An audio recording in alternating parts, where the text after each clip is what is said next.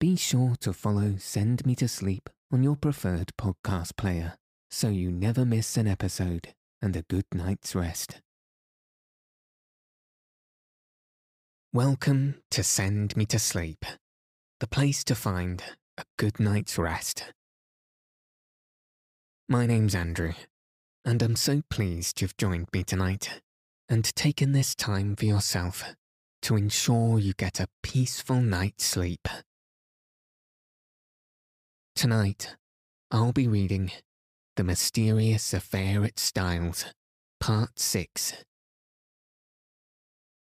In the last chapter, someone had removed a key piece of evidence from Mrs. Inglethorpe's dispatch case, and more suspicion had been thrown onto Mr. Inglethorpe by the residents of Styles Court.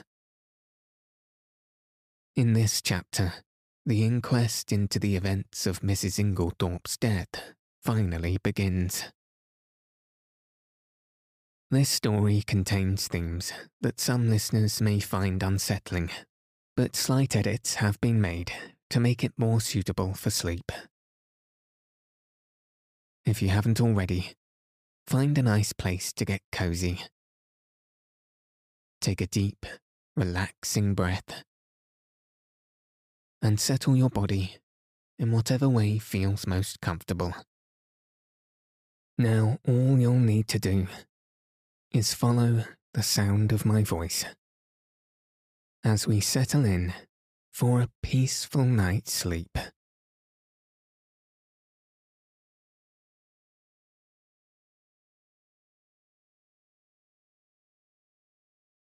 Chapter 6. The Inquest. In the interval before the inquest, Poirot was unfailing in his activity. Twice he was closeted with Mr. Wells. He also took long walks in the country. I rather resented his not taking me into his confidence, the more so as I could not in the least guess what he was driving at. It occurred to me that he might have been making inquiries at Rake's farm, so, finding him out when I called at Leastways Cottage on Wednesday evening, I walked over there by the fields, hoping to meet him. But there was no sign of him, and I hesitated to go right up to the farm itself. As I walked away, I met an aged rustic who leered at me cunningly. "Whom for the hall bait you?" he asked. "Yes, I'm looking for a friend of mine whom I thought might have walked this way." "A little chap as waves his hands when he talks, one of them Belgies from the village?" "Yes," I said eagerly. "He has been here, then?" "Oh, aye, he's been here, right enough. More'n once, too. Friend of yours, is he? Ah, you gentlemen from the hall, you'm a pretty lot." And he leered more jocosely than ever. "Why do the gentlemen from the hall come here often?"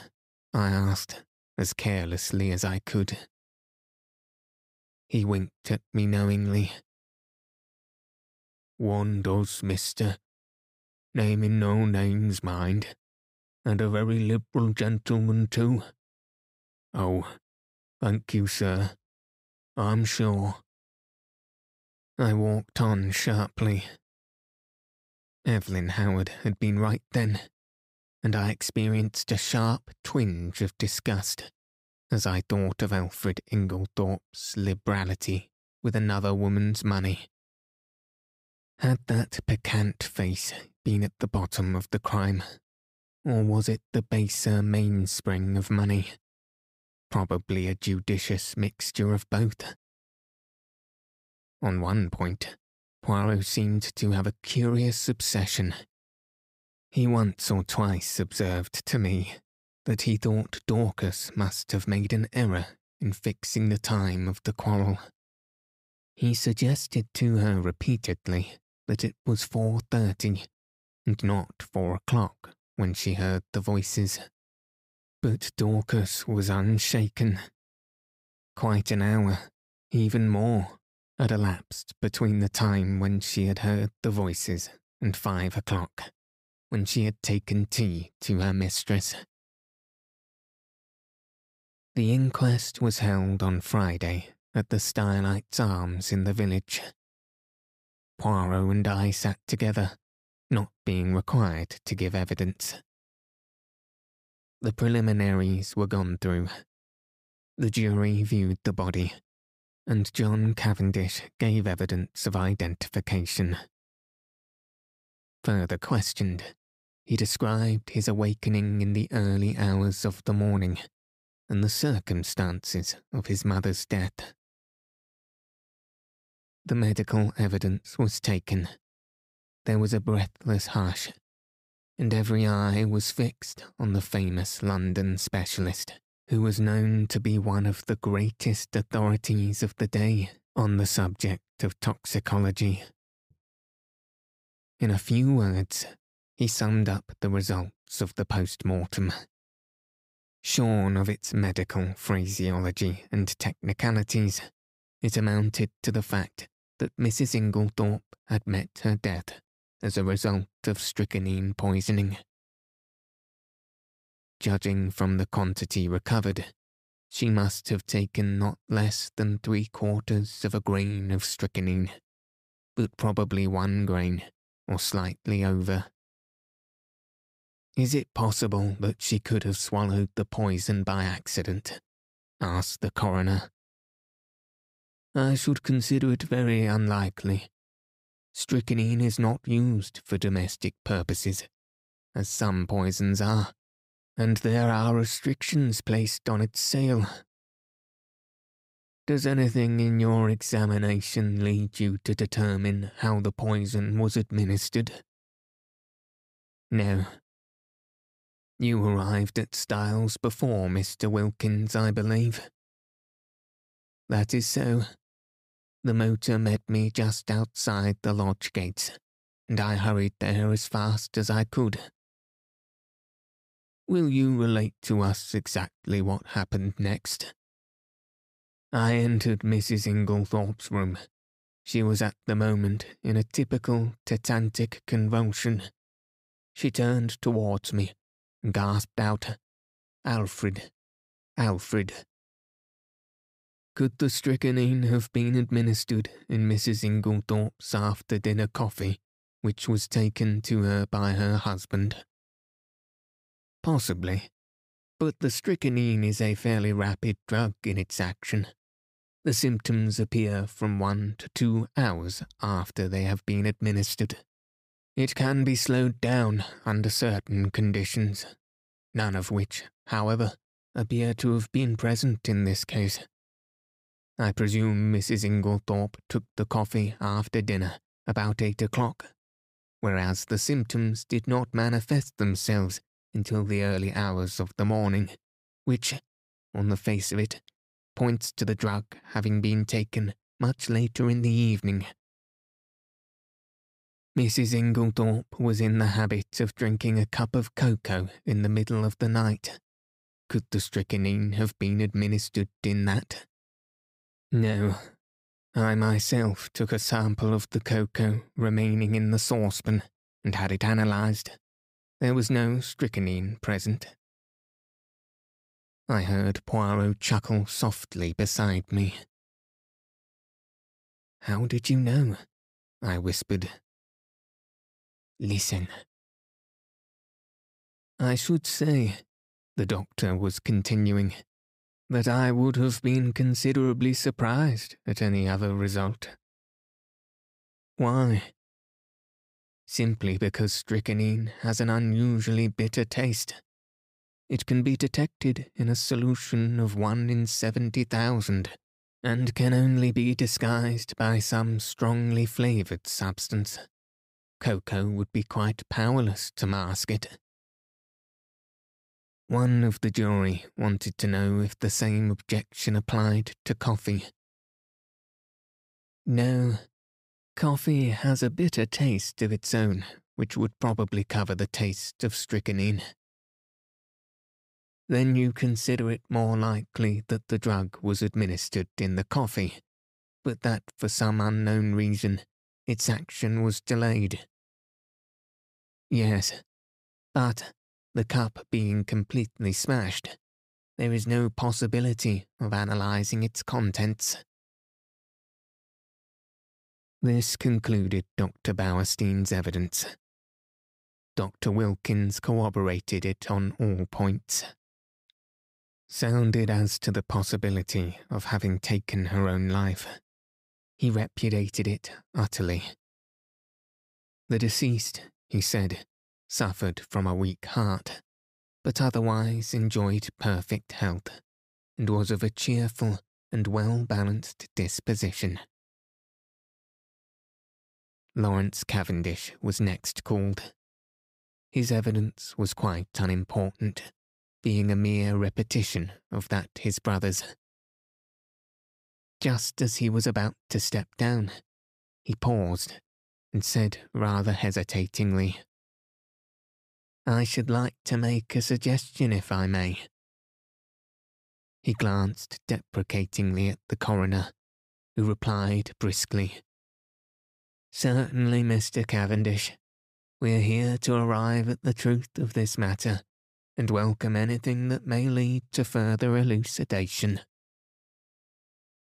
"It is just an idea of mine," explained Lawrence. "Of course, I may be quite wrong, but it still seems to me that my mother's death might have been accounted for by natural means." "How do you make that out, Mr. Cavendish?" "My mother, at the time of her death, and for some time before it, was taking a tonic containing strychnine." "Ah," said the coroner. The jury looked up, interested. "I believe," continued Lawrence, "that there have been cases where the cumulative effect of a drug, administered for some time, has ended by causing death. Also, is it not possible that she may have taken an overdose of her medicine by accident?"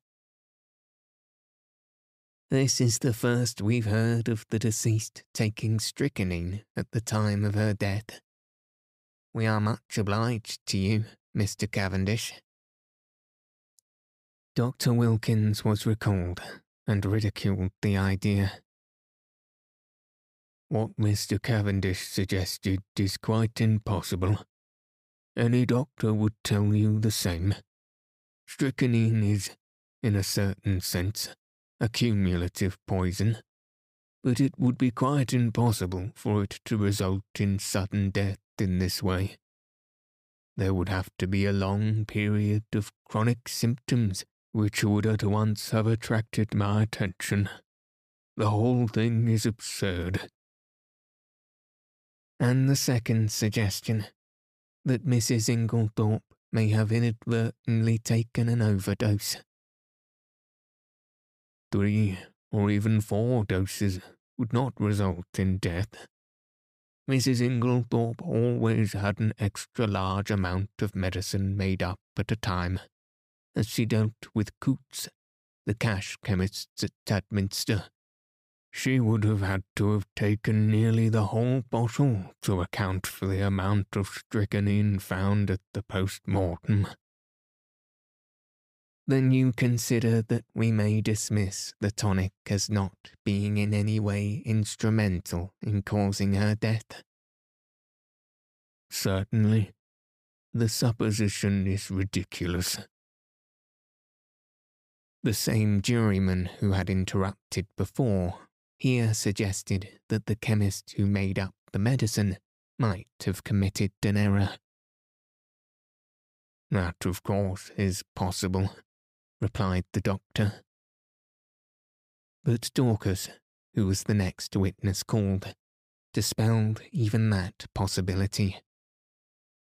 the medicine had not been newly made up. On the contrary, Mrs. Inglethorpe had taken the last dose on the day of her death. So the question of the tonic was finally abandoned, and the coroner proceeded with his task.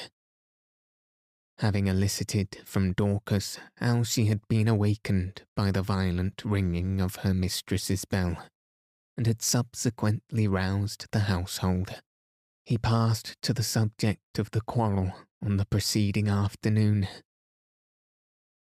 Dorcas's evidence on this point was substantially what Poirot and I had already heard, so I will not repeat it here. The next witness was Mary Cavendish. She stood very upright and spoke in a low, clear, and perfectly composed voice. In answer to the coroner's question, she told how, her alarm clock having aroused her at 4:30 as usual, she was dressing when she was startled by the sound of some heavy falling. "That would have been the table by the bed," commented the coroner. "I opened my door," continued Mary, "and listened. In a few minutes, a bell rang violently. Dorcas came running down and woke my husband, and we all went to my mother-in-law's room, but it was locked."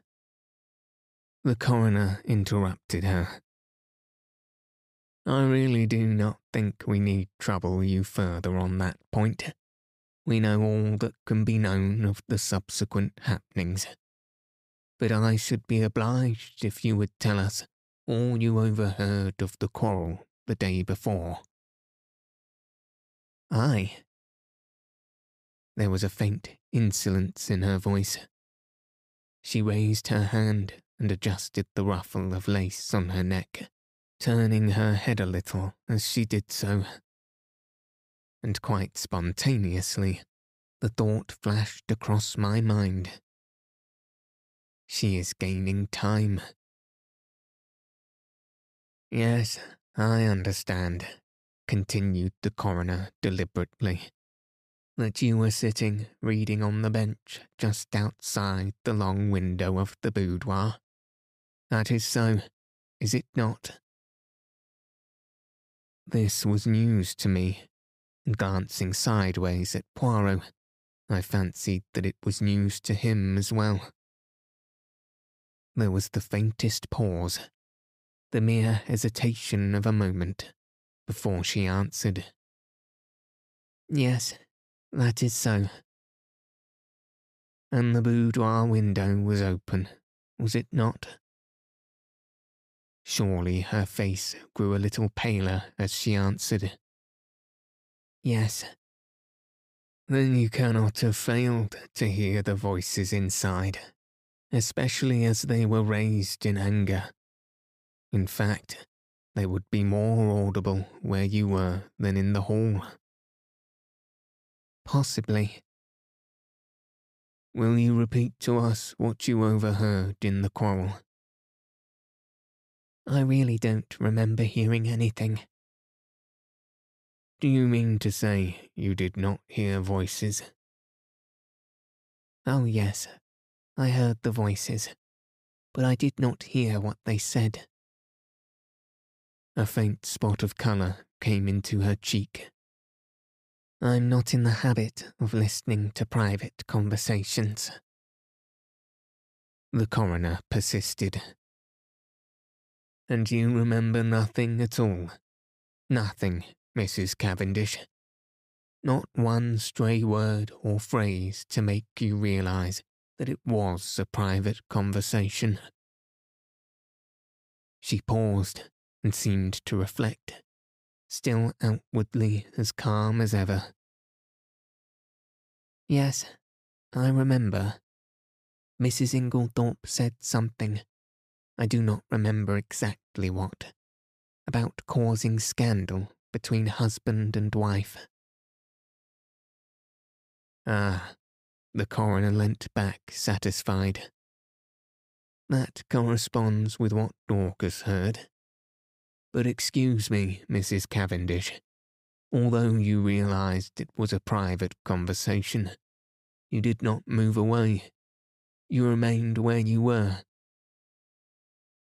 I caught the momentary gleam of her tawny eyes as she raised them. I felt certain that at that moment she would willingly have torn the little lawyer, with his insinuations, into pieces, but she replied quietly enough. No, I was very comfortable where I was. I fixed my mind on my book. And that is all you can tell us? That is all. The examination was over, though I doubted if the coroner was entirely satisfied with it. I think he suspected that Mary Cavendish could tell more if she chose. Amy Hill, shop assistant, was next called, and deposed to having sold a will form on the afternoon of the 17th to William Earl, undergardener at Styles. William Earl and Manning succeeded her, and testified to witnessing a document. Manning fixed the time at about 4:30. William was of the opinion that it was rather earlier. Cynthia Murdoch came next. She had, however, little to tell.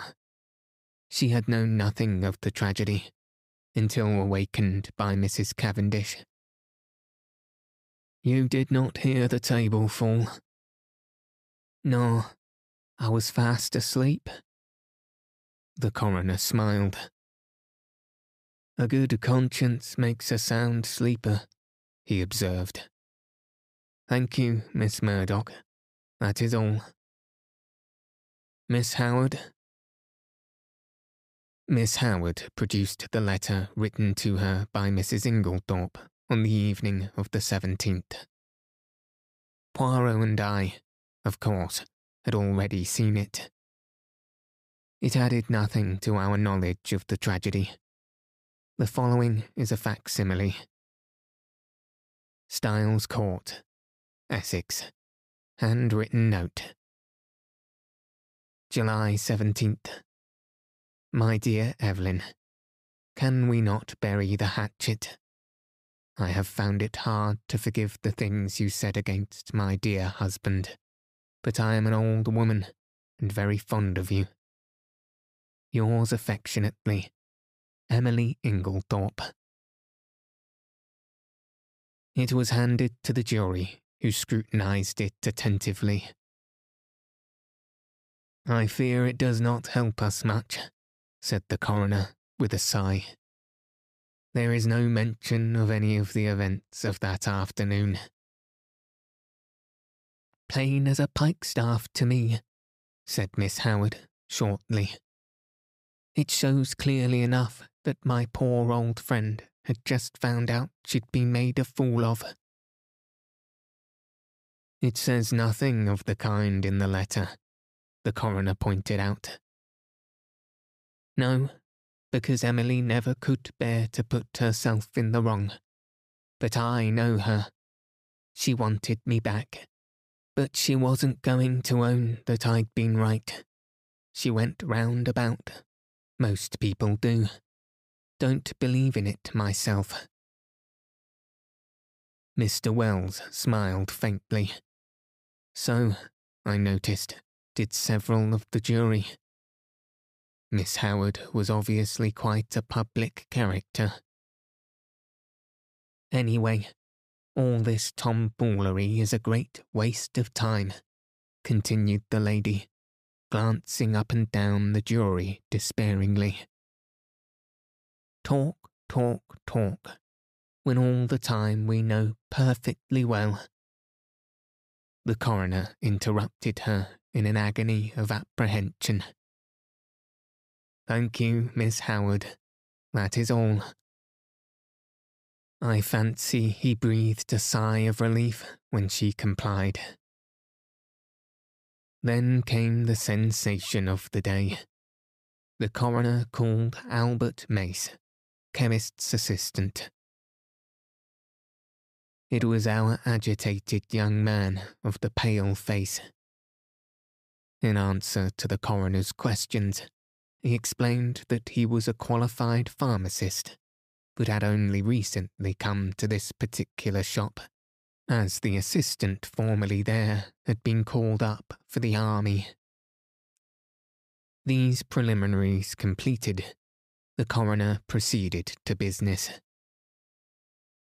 Mr. Mace, have you lately sold strychnine to any unauthorized person?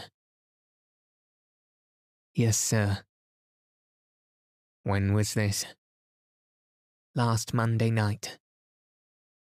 Monday, not Tuesday? No, sir. Monday the 16th.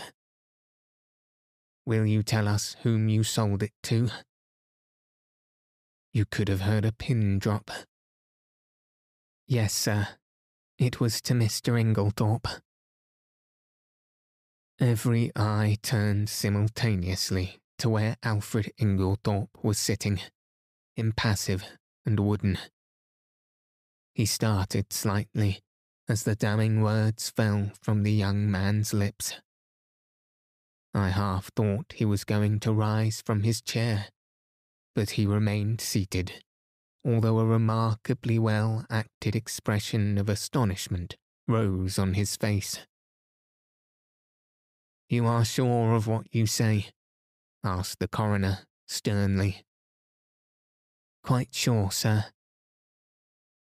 Are you in the habit of selling strychnine indiscriminately over the counter? The wretched young man wilted visibly under the coroner's frown. Oh, no, sir. Of course not. But, seeing it was Mr. Inglethorpe of the Hall, I thought there was no harm in it. He said it was to poison a dog. Inwardly, I sympathized. It was only human nature to endeavour to please the Hall, especially when it might result in custom being transferred from Coots to the local establishment. Is it not customary for anyone purchasing poison to sign a book? Yes, sir. Mr. Inglethorpe did so. Have you got the book here? Yes, sir. It was produced, and, with a few words of stern censure, the coroner dismissed the wretched Mr. Mace. Then, amidst a breathless silence, Alfred Inglethorpe was called. Did he realise, I wonder, how closely the halter was being drawn round his neck? The coroner went straight to the point.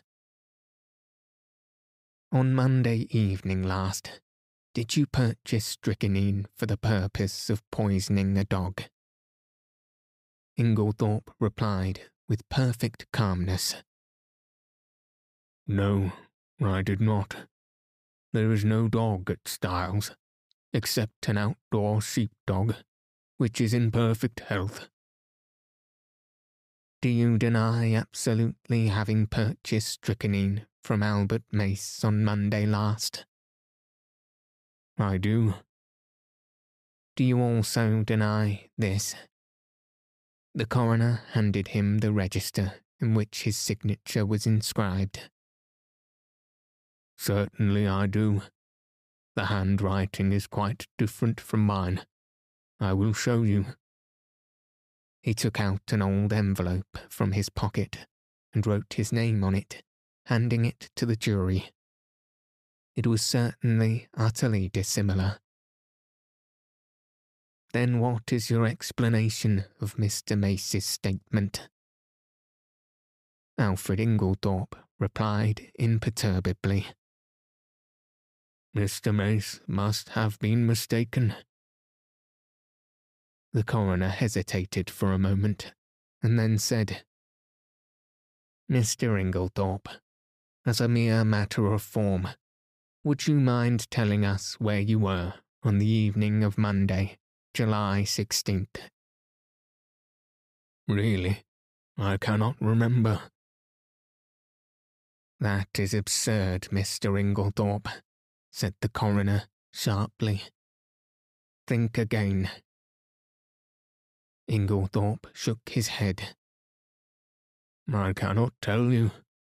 I have an idea that I was out walking. In what direction?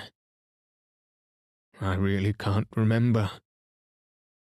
The coroner's face grew graver. Were you in company with anyone? No. Did you meet anyone on your walk? No. That is a pity, said the coroner dryly. I am to take it, then, that you decline to say where you were at the time that Mr. Mace positively recognised you as entering the shop to purchase strychnine. If you like to take it that way, yes. Be careful, Mr. Inglethorpe. Poirot was fidgeting nervously. Sacré, he murmured. Does this imbecile of a man want to be arrested? Inglethorpe was indeed creating a bad impression. His futile denials would not have convinced a child. The coroner, however, passed briskly to the next point, and Poirot drew a deep breath of relief. You had a discussion with your wife on Tuesday afternoon. Pardon me, interrupted Alfred Inglethorpe. You have been misinformed. I had no quarrel with my dear wife. The whole story is absolutely untrue. I was absent from the house the entire afternoon. Have you anyone who can testify to that? You have my word, said Inglethorpe haughtily. The coroner did not trouble to reply. There are 2 witnesses who will swear to having heard your disagreement with Mrs. Inglethorpe. Those witnesses were mistaken. I was puzzled. The man spoke with such quiet assurance that I was staggered. I looked at Poirot. There was an expression of exultation on his face which I could not understand. Was he at last convinced of Alfred Inglethorpe's guilt? Mr. Inglethorpe, said the coroner, you have heard your wife's dying words repeated here. Can you explain them anyway? Certainly I can. You can? It seems very simple to me. The room was dimly lighted. Dr. Bauerstein is much of my height and build, and, like me, wears a beard. In the dim light, and suffering as she was, my poor wife mistook him for me. Ah, murmured Poirot to himself. But it is an idea that... You think it is true? I whispered. I do not say that, but it is truly an ingenious supposition. You read my wife's last words as an accusation, Inglethorpe was continuing. They were, on the contrary, an appeal to me. The coroner reflected a moment. Then he said, I believe, Mr. Inglethorpe, that you yourself poured out the coffee and took it to your wife that evening. I poured it out, yes, but I did not take it to her. I meant to do so, but I was told that a friend was at the hall door, so I laid down the coffee on the hall table. When I came through the hall again, a few minutes later, it was gone. This statement might, or might not, be true, but it did not seem to me to improve matters much for Inglethorpe. In any case, he had had ample time to introduce the poison. At that point, Poirot nudged me gently, indicating two men who were sitting together near the door. One was a little, sharp, dark, ferret-faced man. The other was tall and fair. I questioned Poirot mutely. He put his lips to my ear. "Do you know who that little man is?" I shook my head. "That is Detective Inspector James Japp of Scotland Yard. Jimmy Japp. The other man is from Scotland Yard too. Things are moving quickly, my friend." I stared at the two men intently. There was certainly nothing of the policeman about them. I should never have suspected them of being official personages. I was still staring when I was startled and recalled by the verdict being given. Willful murder against some person or persons unknown.